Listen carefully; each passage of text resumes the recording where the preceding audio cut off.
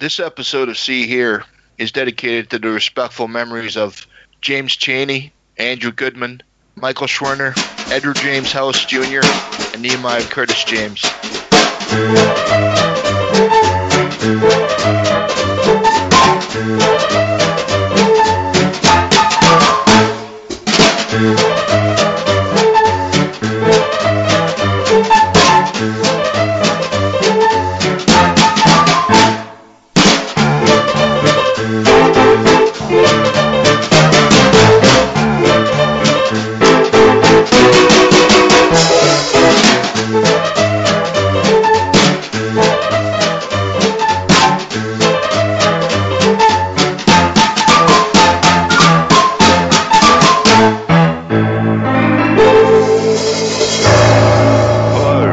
Episode 57 of the See Here podcast.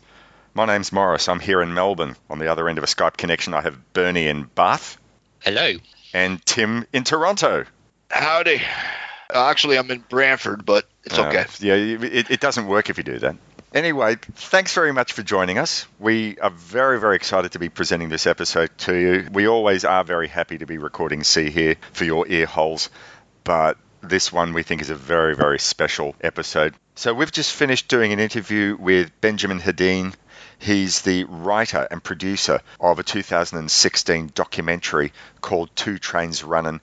And ostensibly it's two stories, one that's about the search for a couple of wonderful country blues artists, Son House and Skip James, who had not been heard from in many, many years, and how they came to be part of the new blues movement, how they were celebrated at Newport Folk Festival. And it's also about the civil rights movement that was taking place at the time, and how many of the university students from the North came down to register African-American voters when Lyndon B. Johnson had made segregation illegal. So this is a fascinating film, one that everyone out there has to see. We wholeheartedly recommend this. So what we'll do now is quickly go play the trailer for the film, and then we'll go straight into our conversation with Benjamin. He's a fascinating fellow. Even if you haven't seen the film yet, you'll gain much out of it, but we hope that you feel the need to go and watch this film as soon as you can after listening to our conversation. So we'll be back in a couple of moments with Benjamin. You're listening to See Here, episode 57. The blues' earliest days are lost to time, and many of those who made the first blues recordings disappeared. The story of the blues is riddled with inaccuracies and you know, all this kind of mythology. It was all mystery. Until a few young men decided to go off in search of these legends. These guys were obsessed with this sound. If there was any chance of these people still being alive, it was worth whatever effort to get them in front of a microphone again. Their quest brought them to Mississippi in the summer of 1964. It was tense, and we drove into this.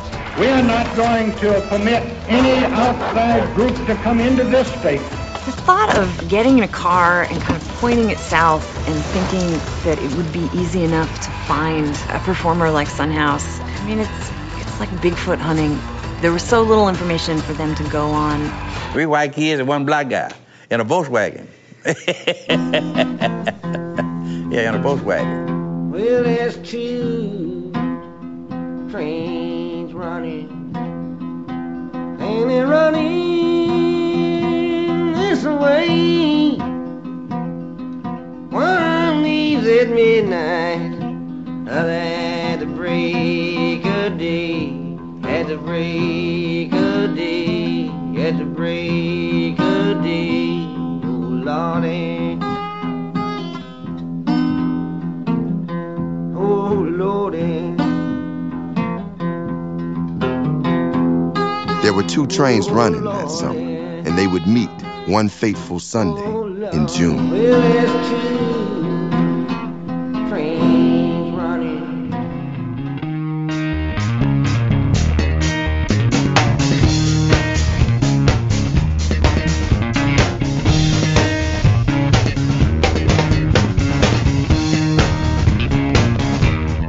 Going down south, I'm going down south. Going down south, going down south. Chilly wind don't blow. Welcome back to episode 57 of See Here podcast. And on the other end of a phone call and Skype conversation, we have the producer and writer of the 2016 documentary Two Trains Runnin', Mr. Benjamin Hedin. Thanks very much for joining us on See Here, Benjamin. Thank you for having me. First of all, congratulations on the release of Two Trains Runnin'. The three of us are absolutely floored with how wonderful it is. Before we go to speaking to the events that the film investigates and the actual making of the film, I wanted to ask you just a little bit about your background. Your background from your website says that you're in writing and in music, and you've written and edited a book on the work of Bob Dylan, as well as a book on the civil rights movement, which I guess led to the filming of Two Trains Running. Were you always passionate about the folk and blues music of that era? Yes, not always in the sense that, prior to adolescence. But once I did discover and discover that I liked the music of the folk revival, as it was in the 60s, as it was now, that music sort of provides an entryway to the country blues, to these figures who performed blues solo more often than not, just accompanied by a guitar. From about the age of 18 on, I was very interested in it, and then very interested in the fact that a lot of these figures had quote-unquote disappeared and then been found, had been sought out by some unlikely converts. So I was aware not only of the music but of this story. And that, even so long before I planned to write the film or write the book. So what was it that actually prompted you to write these books and then go on to do the film? Did you have an interest in being a documentarian? What was it that prompted you? No, not at all. No, that book about the civil rights movement you mentioned, In Search of the Movement, the struggle for civil rights then and now.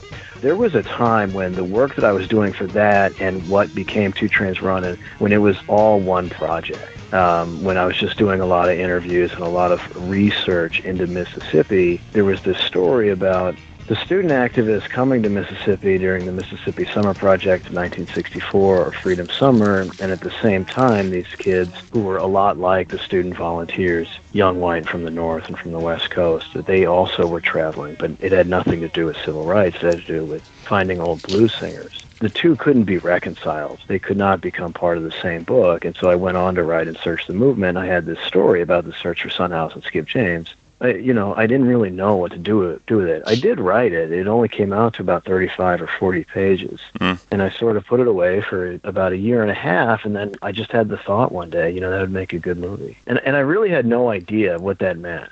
But I had a director in mind, Sam Pollard, who I had read an interview with about a similar project he made and whose name always appears in films about blues and civil rights as director, editor, producer. And so I took the 35 pages that I'd written, converted it to a treatment, and I sent it to Sam. And that was really the beginning of Two Trains Runnin'. Hard times in every where you go. Times are harder than ever been before.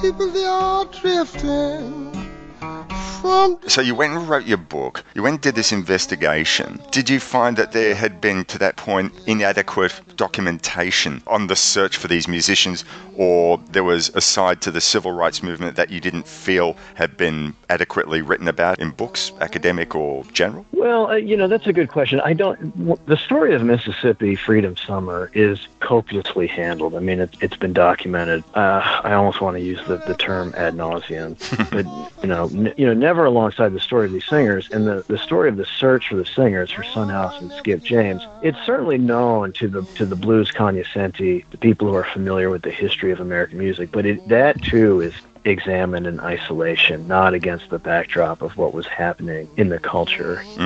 So placing each one of them in a new context was part of the excitement and part of the challenge of the film. Right. And I stress challenge, and I'm not sure it's a challenge in a way that can be negotiated. I mean, the film is about coming together of the races and about this piece of the American zeitgeist. Whites were finally owning up to the contributions that African Americans have made in the country's cultural and political life. Right. And, you know, sometimes that in general is hard to document. A mood or a turning point in the brain of a nation. So it's not, you know, so when I say that it's been inadequately documented, some of that is because it's lost. Some of it's because it's hard to do. I'm not trying to disparage previous documentarians or writers. I think near the end of the film, when you get into the issue of the murder of the 3 young activists, you know, you said that it was undeniable now what was going on down there. And I think that where, for me, the 2 issues come together with the music and what was going on with the activism was the fact that after they brought them north to the folk festival, it was undeniable what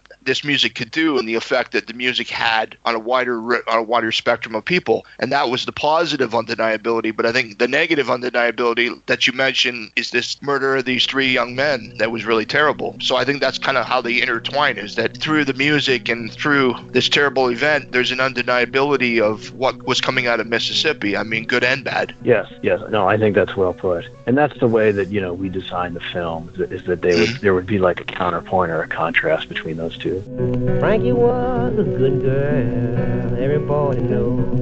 She paid $100 for our 1 suit of clothes. He's a man, and he done her wrong.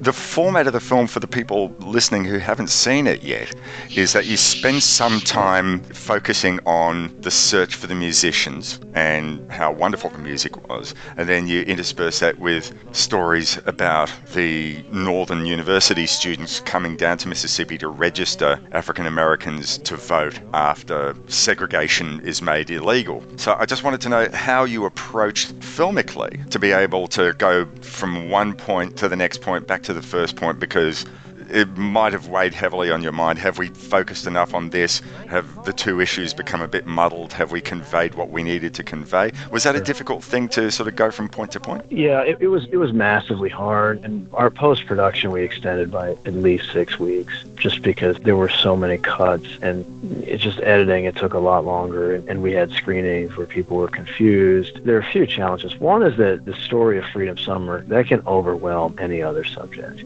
So we were kind of worried about that. I mean, we would do interviews. We did lots of interviews that we didn't use. They were with Summer Project alumni, and they were talking about, you know, being shot at. The power and the gravity of those stories, that can put it on the screen. In some ways, it deserves its own film. You know, going back and forth was difficult. And then there are a lot of characters, right? There are 3 groups of 3 young men. 3 people are looking for Sunhouse, 3 people are looking for Skip James, and then 3 activists are murdered on the same day that Sunhouse and Skip James are found.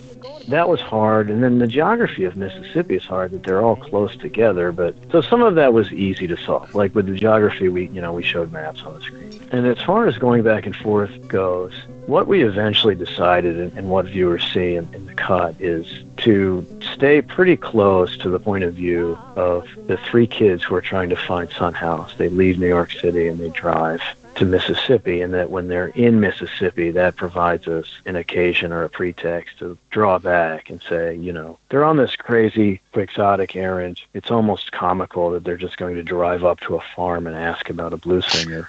Right. Except this time, this is a time in the country's history when that's actually really dangerous, because they will be mistaken for volunteers canvassing for voter registration. Right. We try to condense everything and then stick to their... I'm going home, friends sit down, and tell our mama. Friends sit down, tell my mom. I'm going home, sit down and tell my mom. I'm going home, sit down and tell my mom. 'Cause there's no way for me to get along. Some people have a complaint with a lot of music documentaries these days, is that a lot of them rely on an aspect of the overutilized animation in music documentaries. But I have to say, with your film, I loved the way that you put it all together with the animation. I mean, it was just so effective, and a lot of it was really very, very tense, and especially with John Wilkins when he pulls over, when he asks the men directions on how to get down the road, and just watching it, not even just hearing the narrative, but just watching it, you really feel the tension. Yeah, thank you. Yeah, animation, it was the editor and co-producer's decision to use animation, Dava Wizenat, and when she did that, I mean, it was probably 2014, animation wasn't as de rigueur as it, in music documentaries as it is now, like you say. But no, it is very vivid. A lot of it is hand drawn, right? And we did it out of necessity, in that there's only one photograph of either search, of the one for Sunhouse or Skip James. Freedom Summer was documented really well. We did not need to end. Right. And I don't think we would have. Some of it reminded me of the work of like Robert Crumb, some of the pencil sketches of Robert Crumb, and I just thought it was really cool. Yeah, and Crumb was a famous blues dude. Oh yeah. Yeah. So he actually knew Nick Pearls, one of the three who found Sunhouse, and Nick founded Yazoo Records. Right. So if you look at the Yazoo Records releases, Crumb has done the illustrations for them. Oh wow. Yeah, that's right. I think Crumb's Cheap Suit Serenaders put some records out on Yazoo as well, didn't they? I'm not sure about that. So. Okay.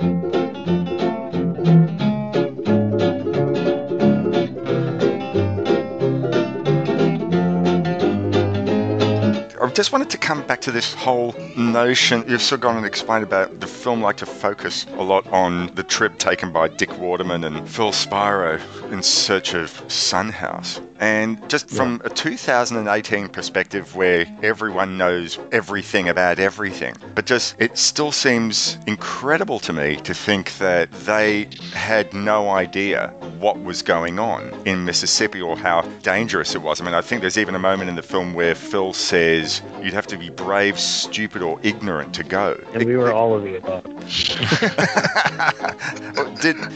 Yeah, that's what he said. Did he say to you outright, no, we had no idea what was going on? Were they locked in their own world, or? No, it's a great question, and I put it to him over the years. We interviewed Phil on camera, but I had interviewed him about 9 times before that, a number of occasions through email. And I always do put that question to them. I mean, they did know about it, right? Yep. How could you not? Right. But he always says to me is that, but the kids hadn't died yet. Right. So you just have to remove yourself from historical understanding and put yourself back in the moment that they knew about it, but it was this very abstract, far off. And that it mattered, civil rights mattered to them, but they weren't marching the street every day. And I feel hesitant about speaking for him, but in my email somewhere, he makes an analogy with gay rights. He said that today, and this was like 2010, but he said, and before the Supreme Court, but he said, it was like something today that you support, and it's a cause that you believe in, but you might not be in the street every day. So, but the fact that that nobody had died, and I should say nobody white had died.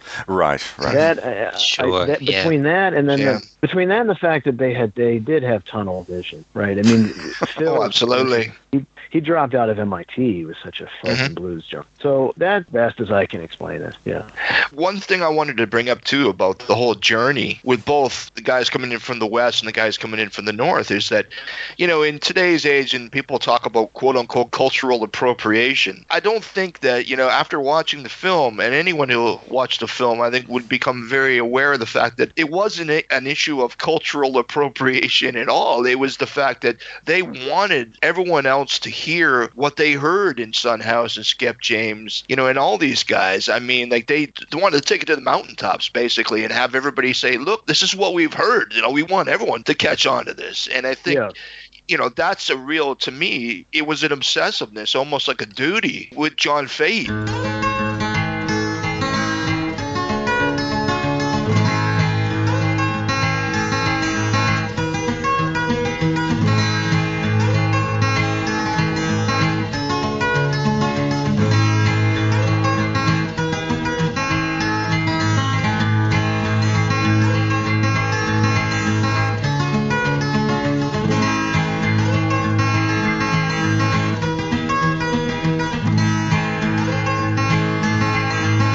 him learning to play all these songs. I mean, I wouldn't want to speak for Fahey, but I think that he would even tell you that he couldn't even come close to playing what they played. Like, I mean, I think even Fahey would say that it was, a kind of weak attempt. I don't know. I just think it wasn't cultural appropriation at all. No, I know. I agree. I mean, it doesn't qualify as appropriation for a few reasons. One is that, they really didn't have a plan. No. It wasn't scripted. I mean, they find these guys and they're like, wait, now what? Yeah. Nobody made any money off of this. Mississippi John Hurt made a handful of money. Skip James made enough money to continue his health care. Sunhouse, he was able to tour, but they're not, it's not like Dick Waterman or Phil Spiro reaped a commission from finding them. Sure. But then also, you're right, with Fahey and with others, there was this element, and this is, I think, one of the crucial dimensions of the film, that, the music could only be explained by those who practiced it. Sure. And by those who wrote it. And Sure. that it was lost. And that whatever had fermented in Mississippi in the 1930s to create the songs of the early blues, that it was only the masters of the tradition who could account for it. And Fahey wanted to find Skip James to learn his tuning. Al Wilson of Canned Heat was living in Cambridge, Massachusetts, and when all these blues guys came to the Newport Folk Festival, Wilson stayed in the house with them and jammed with them. Oh, man. He wrote a very long letter to his roommate afterward that has been preserved. And half of his letter is about tunings and what they thought and what they got wrong. And when he learned that Sleepy John Estes played an open G tuning, he wrote it all caps, triple underlined. Wow. So it's not so much much appropriation as it is, just as it is college student fanboy, right? Summer errand that they somehow strike gold. But I mean, with the whole part of the film with the house and the photography of everybody that was there that weekend.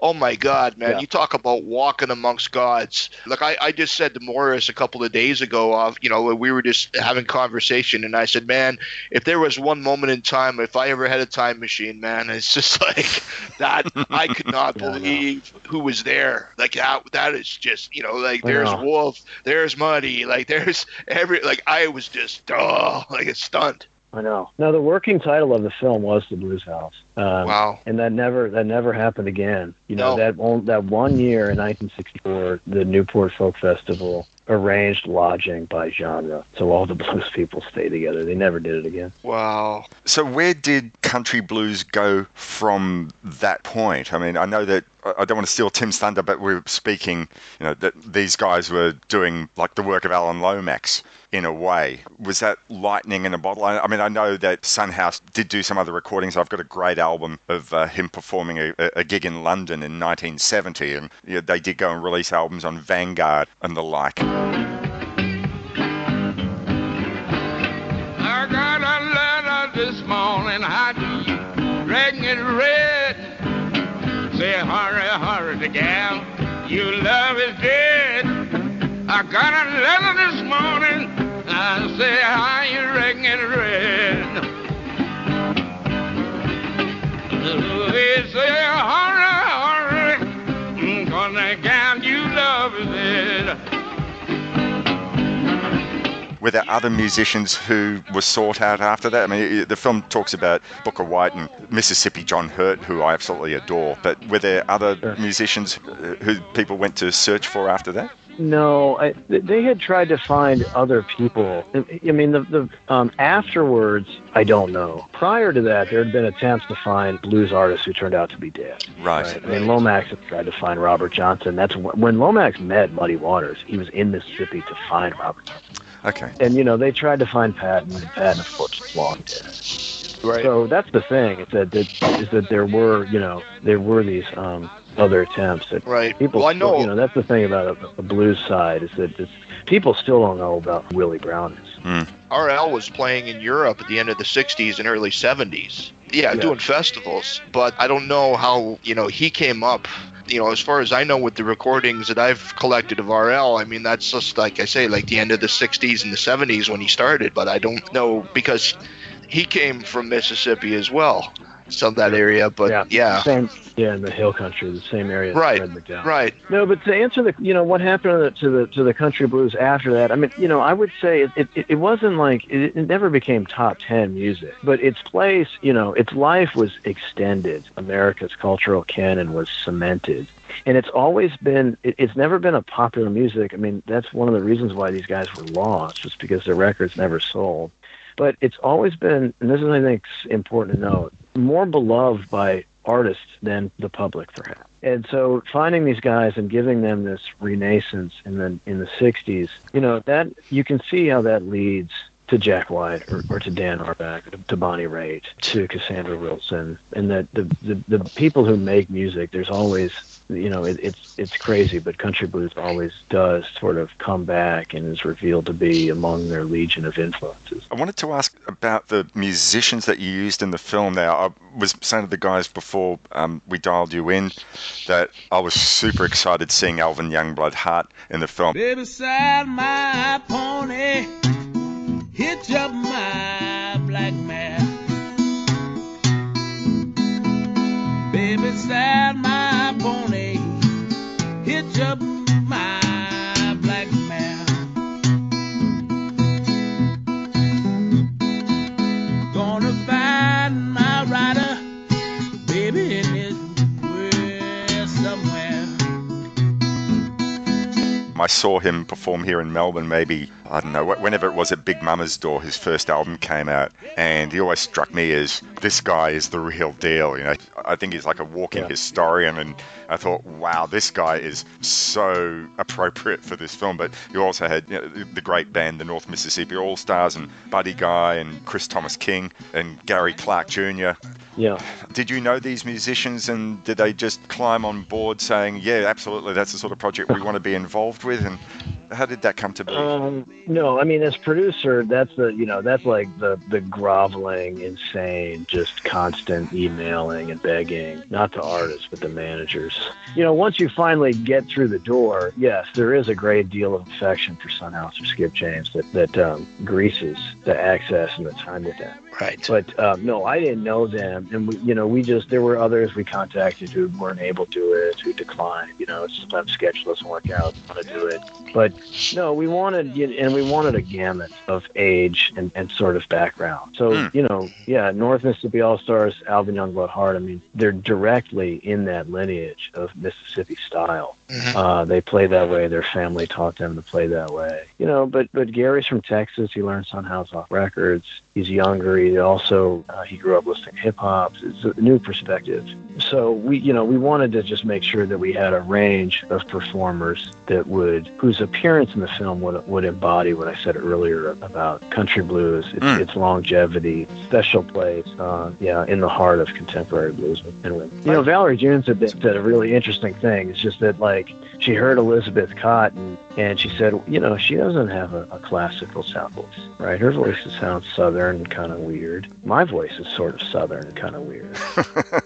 I ain't fit to be no mother. I ain't fit to be no wife, yeah. I've been working like a man, y'all. I've been working all my life, yeah. All my life, y'all. All my life, yeah.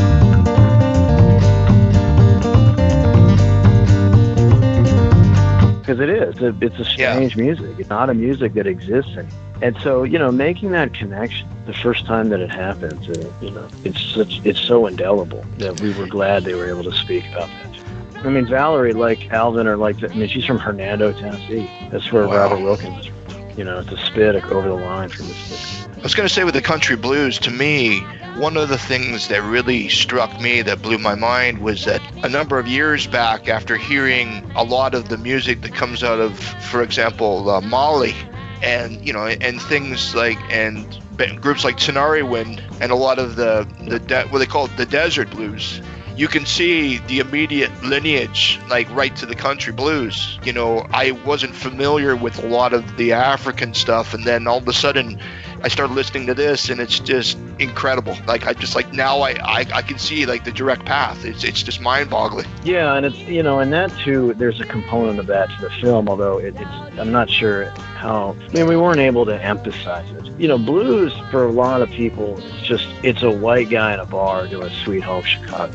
Right. Exactly. And that nothing could be further from what it actually is. Oh, absolutely. Or how various it is. We talk about that house in Newport.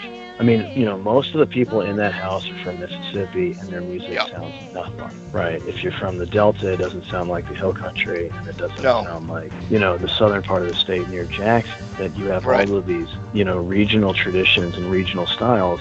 People could grow up 50 miles from each other and not sound anything alike, which was the nature of American music prior to, really radio. Right. And the only thing you could listen to was what you made back then. And I think there's another factor with Mississippi. Son House and Skip James recorded for the first time. They didn't do it with any intention to get rich. It was just the undeniable need to be heard. And that was what the whole summer project was about to me, was that Mississippi as a whole, the undeniable need to be heard. And that, to me, is one of the strongest things that comes out of the film, the undeniable need to be represented and to have people recognize these voices. Yeah, in the New York Times review of the film, A.O. Scott, in talking about the two strands, he said its unifying theme is recognition, which I think sums up the film pretty well.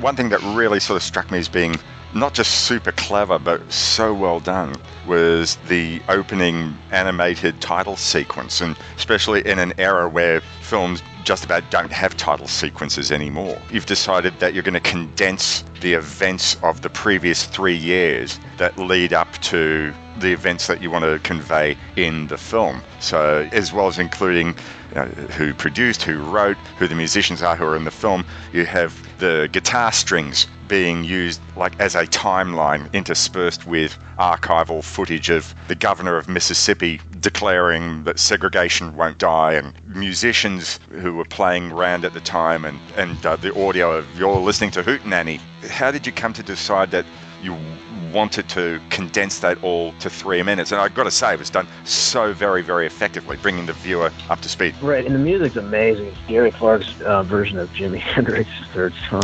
Yes. And the first time I proposed to Sam and David that we use that song, they thought I was out of my mind. And then Dave she was in the editing bay, and she had the really big speakers on, and she put the track through that, and then that was it. It was. But no, the animation, I'm glad you noticed that in that opening title, it's by Mindbomb, a truly fantastic company, and they were the ones who envisioned the style and using the guitar strings and weaving it together like that. But what's great about it, and this is really when I think David hit on this, but there's so much damn information in the film, and there's so many characters, we do not have time to orient the viewer historically, which is also boring. So instead of saying that the sit-in movement began in 1960, we're going to show it in the main titles as part of a larger sequence. So what those 3 minutes are meant to do is to present the time period in the background, so that we don't have to do it with our interviews or via narration. You're just sort of immediately in the world of the film. There's so many documentaries that could learn well from doing something like that, and it was done entertainingly. That's one of the most important things I think about the film, is you realize that there's lessons here for people to learn, but you don't want them to be bored. Well, no filmmaker does, obviously, but you've sort of worked out the way, here's the message that we want to convey, and we can still do it entertainingly and concisely. Right now, let's move on to the bits that we really want to focus on. And I think having a plot helps. A lot of music docs are like, well, let's make a film about a student. Right. Let's make a film about a city. Mm-hmm. Here, there's a very definite plot. There's a clue, and there's a search, and there's a road trip, and there's something unexpected that happens. It's the end of the journey. There's a mixed blessing that comes from the fulfillment of that journey. There's something for everybody in this. For those blues aficionados, there's the hook. And then for people that are just interested in the history of the time and the civil unrest, and the fight for civil equality, I mean, there's that hook as well. I've always said the best documentaries out there are the ones that you may not have an interest in the subject matter at all, but you're just compelled to follow through with it. And there's something in it that just propels you forward, and by the end, it's like, you're completely immersed in it. And that's why I would highly recommend this film to anyone. Everyone just needs to see this. Yeah, well, I hope they do. I wanted to change track a little bit, Benjamin. I wanted to ask you, film 16, is that it was released in 2016? Best of 2016, yeah. Right, so it was kind of out there on the lead up to the and obviously here we are a few years later in the current political climate we find ourselves in. The film more frighteningly relevant than ever, I feel. Yeah, I wondered, because of the political climate we find in now, has that kind of altered how you feel about the film? Or do you feel that audiences are maybe getting something different from the film now because of where we are? I think the latter. I don't know if it changes my feelings of the film, but I do think, nobody sees the film as a history lesson. And when we started, that was what it seemed like it was going to be like. Sam and I met in January of 2014, and at that point I was like, shit, Sam, the 50th anniversary of the Summer Project's coming up. The film won't be ready in time. That was the only sort of outside indicator that we were thinking of. And then 2014 was Ferguson, and the Voting Rights Act. It just that provision had just been negated by the courts. Mm-hmm. Trump ran, and so the more as we were making the film, it became more and more relevant. And at the end of it, David Dennis, one of the lead organizers of Freedom Summer, says the country didn't want to do this, and he's talking about voting rights, the Voting Rights Act. He said we had to shame them into doing it. Yeah, right. Yeah. Right. It's a really dark lesson, but it's that the MO or the instinct of the United States is not necessarily to do the right thing. You think? Shamed them into it, and that also we didn't adequately deal with it. We just swept it under the rug, and now it's coming back. Sure, So yeah. There's that part of it also. So presumably you've been showing the film on the festival circuit around the states. How has the film been received in the southern states, Mississippi in particular? It's been well received. What ends up happening is that in the South, it's more visceral. I mean, you just see it. People realize that they're just, it stirs up all the sense of southernness and the terrible contradictions and the hatred and affection that are just one step from each other in your heart, your mind. It's not the audience, like, just doing a passing glance, the audience might have the same reaction or the same level of approval or whatever. It's a lot rawer when you're in Mississippi than if you're in Michigan, and people will know somebody who was on a lynch mob, or people will know somebody who played the blues, and or their father had these blues records, but he didn't want anybody to know about it. There's always, there's just, it's just much more intimate. So have you found that at some of these screenings that you might have had in the South, or anywhere really for that matter, have you had these sorts of people come up and do a Q&A after the film, people who weren't necessarily directly involved in the film, but were able to say, I know firsthand someone who was a blues musician at the time, or my dad was at Newport, or I knew someone who was harassed or lynched? Yeah, a lot of that. They'll come. I mean, if I'm at the screening, they'll come up to me directly and say that.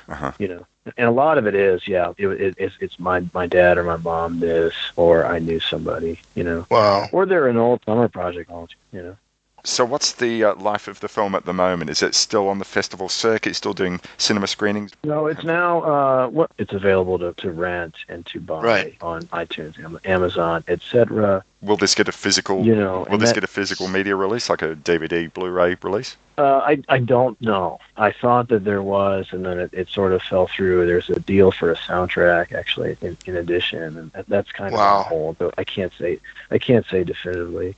But no, we did festivals, and then we had a limited theatrical run, in the States. We did 2 weeks in New York and a week in LA, and then there were a lot of other cities thrown in. And now it's for sale. And the rest of the world, the other markets, that's being worked out. Right. Okay, because we want our audience anywhere in the world to be able to see this. As you can guess, we're all completely enamored of this film. It's important, it's entertaining. I learnt so much from it, and you've really got a sense of great style. As you know, we've already gone and sort of spoken about the animation and that one key scene with Robert Wilkins and the three New York travelers asking for directions. That was one of the most tense moments in a film I can recall in a long time. Yeah, and a moment that was really important to Sam, the director of the film, who, is African American and who understood in ways much better than I ever could, that to be a black man in the South and to not stand down and press, three whites for directions is actually an act of tremendous heroism and courage. Oh, yeah. Mm-hmm. Yeah. And the fact that they actually turned around and gave him directions, that's really stunning to me. Yeah, I know. It could have gone either way, right? Right. And I just thought, oh, man, this is going to go so bad. What are you doing now, Benjamin? Any new projects? Yeah, well, I have a lot of projects at the moment that I'm writing. But for film, Sam and I are in the earliest stages of talking about the FBI surveillance of Martin Luther King. Wow. Oh, why? Yeah, so it's very early, but we've done a little bit of shooting. Some of the same people who did Two Trains are involved. It's called MLK FBI. So it could be done in 15 months. It could be done in 15 years. I don't know. That is the next thing. Yeah. That's going to be a monumental. I can imagine being a monumental project. It's a foreboding or frightening subject, but it a little bit like Two Trains. It gets to the quick of the American psyche. The most essential sort of conflict, over who is an American and what does it mean to be free. You're doing something historical, but still has, unfortunately, very, very contemporary relevance. Right. Well, look, Benjamin, thank you so very much. This has been really fantastic for us to speak to you. It's been a great conversation, and we wish you much success with your MLK FBI project and much success with future screenings and viewings of Two Trains Runnin'. We'll be plugging the hell out of it. Yeah, no, I really appreciate the time and the interest, you guys. Thank you so much, man. Thank you. We'll be back in a moment. You're listening to See Here, episode 57. Well, it's please don't let me know. A man like me, he needs some place to go. He needs some place to go. He needs some place to go. Where I've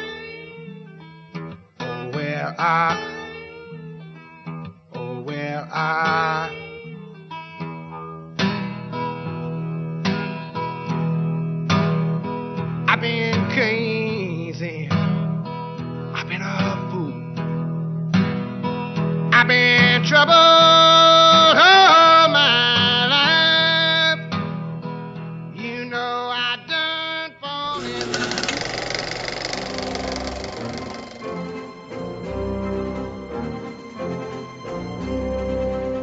Welcome to Ozploitation, the Ozploitation podcast. I'm November. I'm Daria. And I'm Callum. G'day, ladies and gentlemen. Ozploitation movies are a subgenre of exploitation movies, but you can do it for cheap in Australia because nobody films in Australia. You've been around money too. You're going off your head. Is Bruce Spence in it? Then yes. It is an exploitation. Each month we'll look at a film like Razorback, Alvin Purple, The Cars That Ate Paris, Felicity, Mad Dog Movie, Nightmares, Road Games, Stone,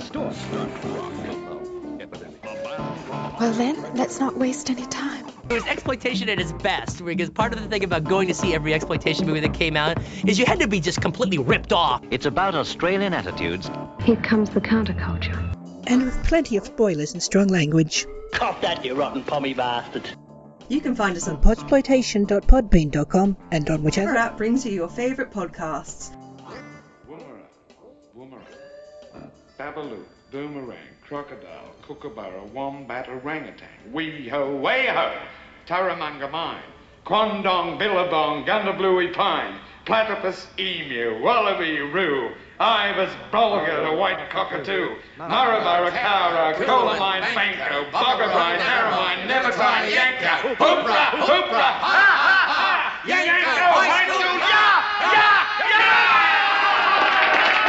Once again, huge thanks to Benjamin Hedin for giving us the time to speak about his magnificent film, Two Trains Running, and the three of us can't recommend this film highly enough. I'll try and include some links in the post for this episode of the podcast. You should try and follow up with a viewing at your earliest possible chance. We all love it. We all give it the 10 thumbs up, even though we don't have 10 thumbs. Briefly during our discussion, we made mention of guitarist John Fay. I wanted to give a shout out to Ryan and Joe, who are the hosts of an excellent podcast called Highway Hi-Fi. It's a music history podcast, and on the latest episode, as I'm recording this, which I think is episode 36, they do a lengthy discussion on the life and history of John Fay. So it puts his history into even more context. So I'd wholeheartedly recommend that you check them out and then go through their past episodes. But of particular relevance to our talk today with Benjamin Hedin, you might want to follow up and listen to Joe and Ryan on Highway Hi-Fi podcast talking about John Fay. So time to talk about next month's film. And I'm really quite excited that the next few months we're speaking to filmmakers. Well, we're looking for someone for December. That's not quite locked in yet, but hopefully we'll reveal more detail if that comes to be. But certainly November's episode, January and February's episodes are all with filmmakers, and we're hugely excited about that. So we should talk about what November's episode is going to be. We are going to be talking to the director of a new film called Boom, a film about the Sonics. The director's name is Jordan Albertson. I know that you guys are both big fans of the whole garage music scene and with Nuggets and all that sort of thing, and certainly the Sonics were a big part of that scene, but musically I think what they created is still immensely relevant and hugely influential as to a lot of the bands that we love. Absolutely, yeah. I'm really looking forward to this one next month. I can't wait to watch this one. It's going to be great, I'm sure. Housekeeping. House cleaning. House cleaning. Housekeeping. If you want to get in contact with us, you can send us an email at seeherepodcast@gmail.com. We'd love it if you decided to join our Facebook group. We're at facebook.com/groups/see here. That's SEEHEAR. And we'd love it if you started up a music film related conversation. You can make some recommendations. We still have one request to cover from this year. We're probably not going to get round to that until 2019 now, but you never know. We might do a bonus episode. You never know. But we do have one more request, and I think it's Tyler Kennedy who made that request. We will get round to it, I promise you. It's a great suggestion that you made. I just point out as well, Morris, to our loyal listeners out there, we are on Instagram as well. If anyone wants to follow us, look us up. We are See Here Podcast, and we do post occasionally when I remember to do it. Well, I think by the time we put this podcast out, I think you should put out like 50 new photos. That's our song. There'll certainly be a couple before this. Well, I'm going to pimp the heck out of this episode because it's been such a good one. So 50 nude photos. Yeah. 50 nude photos. That's what I said. Yeah. Okay. We should maybe put some photos of our handsome visages. What do you reckon? I don't know about that. We want to encourage people to listen, not frighten them off. So. Okay. Yeah. Good point. So, any final thoughts, points to make before we sign out, gents? I was just going to say, seek out this film and watch it and recommend it to people. It's tremendous. It really is. And as I said during our interview with Benjamin, it's more relevant than ever. So do yourself a favour and find it and watch it. It's great. I would also recommend that people go out and search some of this music out. I mean, you don't have to be a hardcore fan of country blues or blues at all. Having said that, I'm pretty sure all three of us are, but you don't have to be. It's just a really well-told story. It's not just about the blues side of things. There's human rights issues going on. It's a human story. I can't imagine anyone in our community watching this and not getting something out of it. The country blues, as far as I'm concerned, it's like a mosquito bite, because once you get bit, man, there's no way you're not going to itch. You get that itch and that's it. There's no way you cannot be greatly rewarded by delving into the country blues. My word. Yep. Okay, so until next month, watch some movies, watch this movie, listen to some great blues music, and because it's Shocktober, I guess watch a few horror films in between if you have to. Phantom of the Paradise. Yes! Phantom of the Paradise. Black Roses. Black Roses. Rock and Roll Nightmare. Yeah. There's got to be something else out there. Trick or treat. Yeah. So until next month, cheers. Bye. 4, 5, 6, please don't leave me in this fix, baby. I wanna be your salty dog. Oh, baby, let me be your salty dog. Your man at all, baby. I wanna be your salty dog. I said a little fish, big fish swimming in the water says, come back, man, get my quarter, baby. I wanna be your salty dog. Oh, baby, let me be your salty dog. Don't wanna be your man at all, baby. I wanna be your salty dog.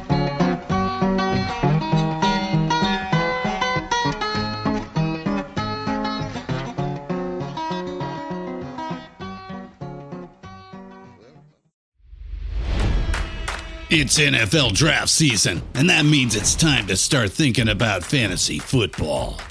FantasyPoints.com features industry-leading experts and prognosticators using proprietary hand-charted data to help you score more fantasy points. FantasyPoints.com is the place to go for whatever kind of fantasy football you play. Whether you play fantasy football, daily fantasy sports, or do a little bit of everything, Fantasy Points has the meticulously researched content to guide you to victory. And why wait for the fall? Fantasy Points also covers the new spring football league, the UFL.